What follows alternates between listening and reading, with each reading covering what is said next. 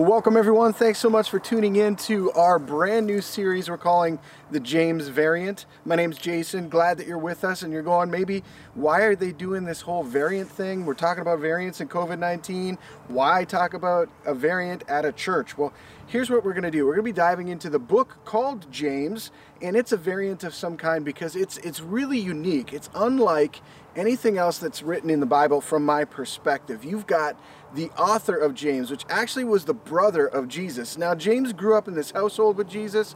Jesus claimed to be this Messiah that God sent to save the whole world from itself, and James did not believe any of it until after his brother did exactly what he said he was going to do. He was going to die this gruesome death on the cross, and 3 days later he rose back to life. And once that moment came and James witnessed it for himself, he was like, you know what, my brother is legit. I believe in everything that he's talking about, and I want to be a part of what is happening from this moment forward. James ended up being the pastor or the leader of the largest community of faith in the gathered, then known world at the time, and that was right in the epicenter of the whole Israelite community, the city of Jerusalem. He was this pastor, he was a great communicator, he was a person that lots of people wanted to listen to and learn from, and he penned, along with the power of the Holy Spirit working in and through him, the letter that has his name, the book of James from the Bible. And it's just chocked full of really good, awesome things. It's called, affectionately, the Proverbs of the New Testament. Now, Proverbs, in and of itself, is this epic piece of literature from the Old Testament portion of the Bible, written by King Solomon, containing some of the most prolific wisdom that humans have ever encountered in all of our history. So, all that to say, this is one of the reasons why we're digging into this book. It's amazing. It is so great. And what I want you to do is, over the next 5 weeks, dive into it one chapter at a time, see how much you can learn. We'll touch a little bit about it on Sundays or whenever you watch this back on replay in one of those chapters. And then we're going to also have time to have interactive conversations throughout the week in your friend groups, circles, your small groups, or other ways that you can just share what you're learning about James, how we are infused and inspired by this variant form of learning through the Bible. It's going to be a great time together. I want you to think about this. The most difficult thing you've ever faced in your life, hardship, challenge, memory, call it to mind, and if you're courageous enough, right now in your chat of choice, whether that's YouTube or Facebook, write a little bit about it. Share a little bit about what your moment was that you faced your greatest difficulty. For me, it was back in 2015. We're in a moment where we were finalizing the adoption of our young daughter, Layla. We happened to be in the United States at the time, and part of the process was we got the chance to meet her birth family. We were there for her birth. We were there meeting her birth mother, grandmother, grandfather, and a few other people involved in the story.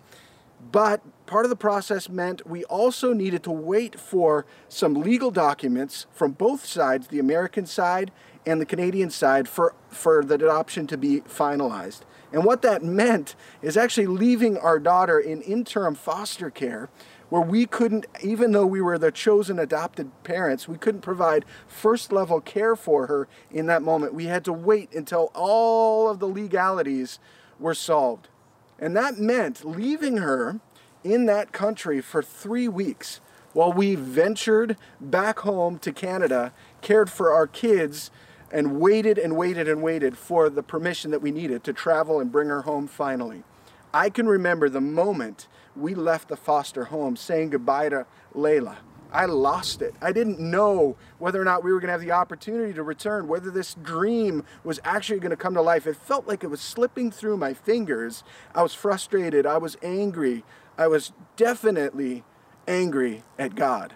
I don't know if you can identify with something like that, maybe the challenge that you're facing right now, or that memory that you described or came to mind, and you shared a little bit in your chat of choice about it. But we face all of those all of the time. That sounds a little bit kind of depressing, but it's true. Life is hard. It's a struggle. The struggle is real. But it's in those moments of struggle that you and I have the opportunity to learn and grow and be inspired in different ways. And so that's what we're going to do this first week, diving into the James variant. We're going to look at a piece of James chapter 1 and see what it has to teach us about what it means when we're facing a struggle. So if you got a Bible with you, I want to invite you to turn with me to James chapter 1. We're going to be reading verses 2 through 18. And dear brothers and sisters, when troubles come your way, consider it an opportunity for great joy. For you know that when your faith is tested, your endurance has a chance to grow. So let it grow. For when your endurance is fully developed, you will be perfect and complete, needing nothing. If you need wisdom, ask our generous God, and he will give it to you. He will not rebuke you for asking, but when you ask, be sure that your faith is in God alone. Do not waver. For a person with a divided loyalty is as unsettled as the wave of the sea that is blown and tossed by the wind. Such people should not expect to receive anything from the Lord. Their loyalty is divided between God and the world, and they are unstable in everything they do. Believers who are poor have something to boast about, for God has honored them. And those who are rich should boast that God has humbled them. They will fade away like a little flower in the field. The hot sun rises, and the grass withers. The little flower droops and falls, and its beauty fades away. In the same way, the rich will fade away with all of their achievements. God blesses those who patiently endure testing and temptation. Afterward, they will receive the crown of life that God has promised to those who love him. And remember, when you are being tempted, do not say, God is tempting me. God is never tempted to do wrong, and he never tempts anyone else. Temptation comes from our own desires, which entice us and drag us away. These desires give birth to sinful actions, and when the sin is allowed to grow, it gives birth to death. So don't be misled. My dear brothers and sisters, whatever is good and perfect comes down to us from God our Father, who created all the lights in the heavens. He never changes or casts a shifting shadow. He chose to give birth to us by giving us his true word, and we, out of all creation, became his prized possession. Tons of stuff there to cover. Let's highlight 4 things. The first idea, or shift, I'll call it, comes from those first cluster of verses in verses 2 through 4, where James talks about trials and what do we do and how do we respond when we face them. The truth is, our pain and our grief, they are real. They're real, but they don't have to define us. So many times when we're faced with that challenging situation like the one that I described to you from my own life back in 2015, we ask the question, why? Why is this happening? Why does this have to impact me the way that it is? Why? And sometimes we even question God. Why, God, are you allowing this to happen? Those are great questions to ask. Sometimes we even go to the what. Like, what am I supposed to learn? What am I missing? What is this all about? Why and what are a great place to start when we're processing our grief and the challenges before us. But the shift that I believe James is inviting us to understand is shifting from why and what to who. Think about it for a moment. We've been stuck in this elongated global pandemic for over a year. It's impacted every single person on our planet in some way, whether that we've had freedom previously or we've had our freedoms restricted further during this last season. All of us have been impacted in some way. The truth is, the grief that you and I face, the challenges that you and I face, they aren't meant to harm us. They're meant to allow us to identify or empathize with other people that have gone through or are going through or will go through something very similar to what we're experiencing in this moment. Feeling as a parent leaving a child internationally in another country, I feel for parents that have distance away from their children. I feel for the challenges that it is to have an adoption process come through to fruition. I get all of that because of my personal experience. And perhaps what you and I are experiencing right now, whether it's the memory that came to mind, the challenge that we're facing right here today, perhaps all of it is gearing you up to be able to identify and care for and love somebody that you have yet to meet, or somebody who's already in your circle who's yet to face a similar challenge that you're facing. I think that's a sign of maturity if we can process our grief, move away from the why and the what, and embrace the who, and learn to empathize and love people even through the challenges that you and I face. That's the mindset shift, number one. Let's dig into the number two there. Verses 5 through 8 kind of highlight it for me. They talk about this theme of living expectantly. What does that mean to live expectantly? Well, I'm drawn back to the opportunity I've had to see 5 little ones grow up in my household. The baby stage, that infant stage, once they start figuring out their appendages and their hands and what happens around them and their senses, it's my favorite. And inevitably what happens is they start reaching out and grabbing for things as they try to pull them closer and have a taste and put them right in their mouth because they're curious. See, a lot of times our curiosity leads us forward, and that is an amazing thing. But we shouldn't get stuck and remain just in our curiosity. Our curiosity has to move to trust. Consider the game peekaboo when you're playing with a little one. If you hide your face, they don't know where you've gone, but they're expecting that you're going to return. They trust that you haven't just disappeared and left them isolated and alone in that moment. They're waiting for your coming return. And it's the same thing when you and I face challenges in our world today, and even in our relationship with God, if we happen to have one. Are we allowing our curiosity to move and shift and become trust-based? That's a foundation that we can build from moving forward when we have that foundation of trust. So in the middle of your struggle, even when it's real, can you trust that God is doing something amazing in you? He's building something in you. He's showing something to you about himself that you perhaps have never experienced before or forgot along the way. He's reminding you of his provision and his care. If we can make that other second shift from curiosity to trust, it'll make those hardships and those challenges that much more impactful for us, because we're learning in the moment that God is doing something greater than maybe we can process right in that space of time. But we can trust that he is going to follow through and heal and guide us forward, even in our greatest challenges.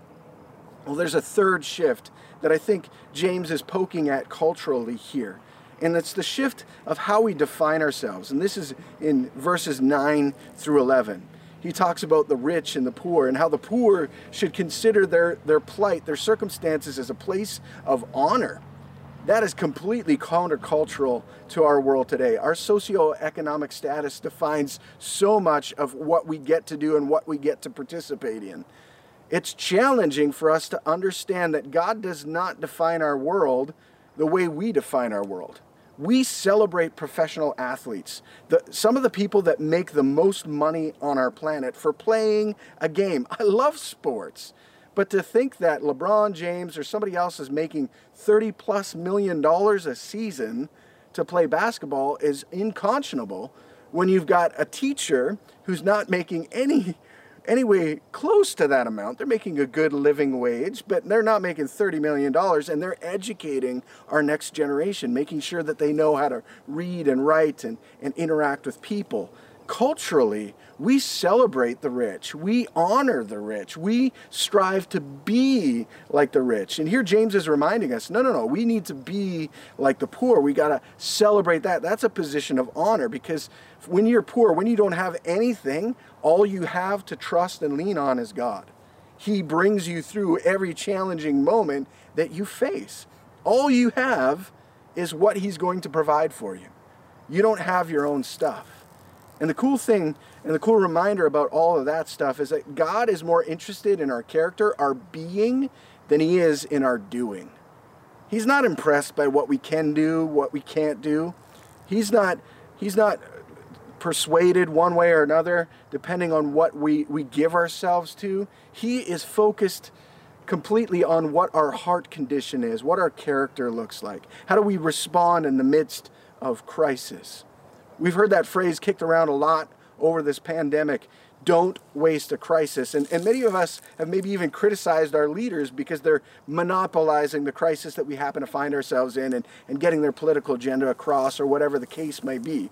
That whole ideology actually comes from God, because He never wastes a crisis. He never wastes a challenge. He uses those opportunities to build in you and I the things that are steadfast, the things that will last the test of time, these character moments. He wants us to become like Him. He is unchanging. He doesn't cast a shifting shadow. He is not wavered when challenges arise. You and I have the opportunity to reflect that in the midst of our own challenges that we face on a daily basis. If we can make that shift away from focusing on our doing and reflecting more on our being, who we are, what sort of character we have, and living from that space, and allowing our being to inform the things that we end up doing in our world. That's the shift, number 3. Now, number 4 is all about the shift from being a consumer to a receiver. Our world today is built on us getting more stuff. Now, James reminds us from verses 12 all the way through to 18 that there is a blessing or a reward for endurance in the moment when you're facing a challenge. But that's not something that we should be pursuing.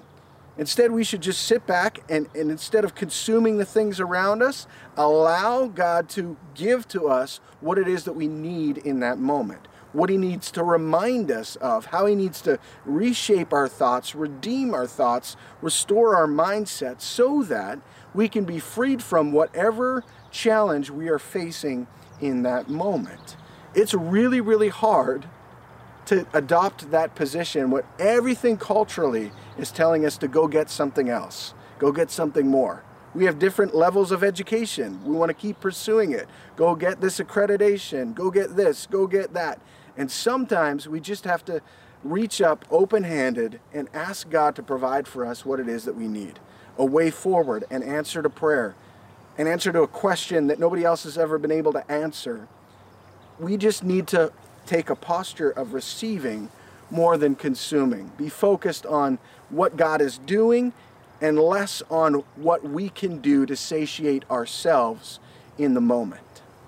I believe if we can start making those 4 shifts internally and mentally and spiritually on a consistent basis, that's when we're really going to be infected and infused by this James variant, by everything that James is inviting us to experience, a full and abundant life right here today, despite the challenges that you and I face.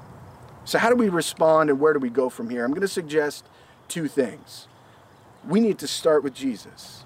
Some of you might have never had a relationship with Christ, and you're tuning in and you're connected with us. And I want to encourage you to start right there.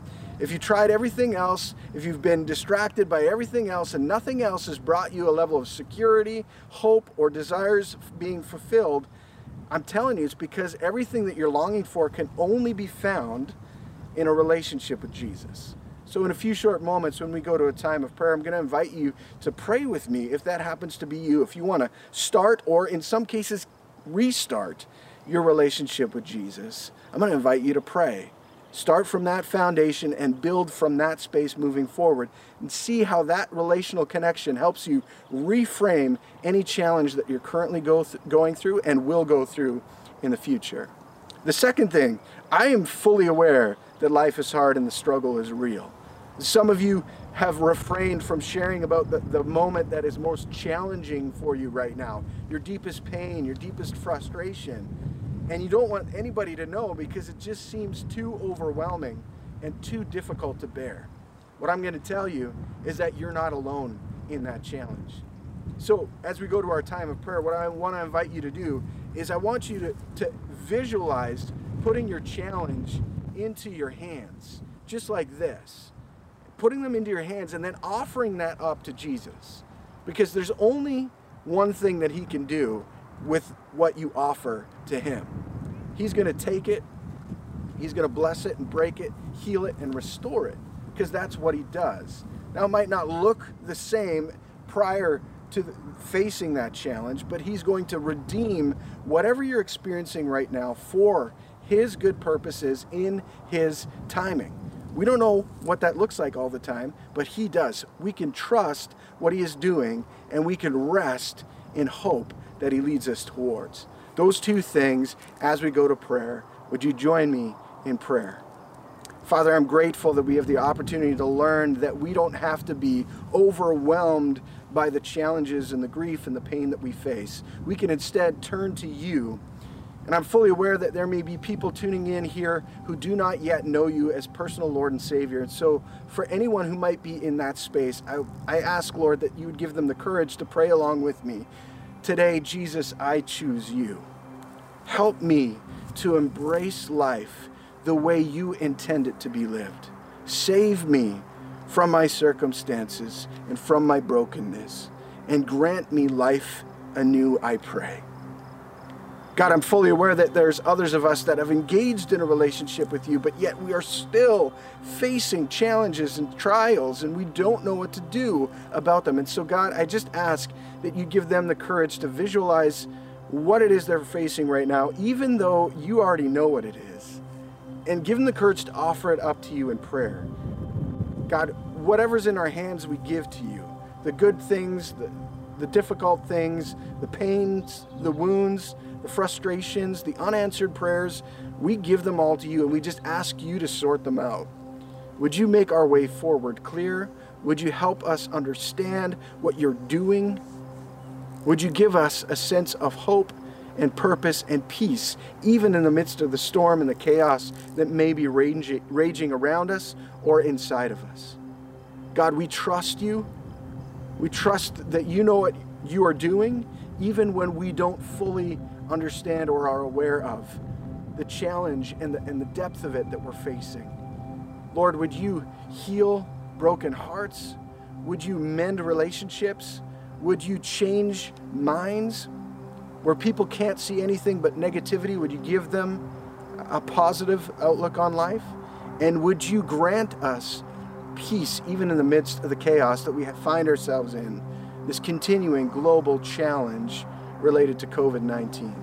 Father, would you bless and protect us, be gracious to us, grant us your favor and your peace. We pray this in your name.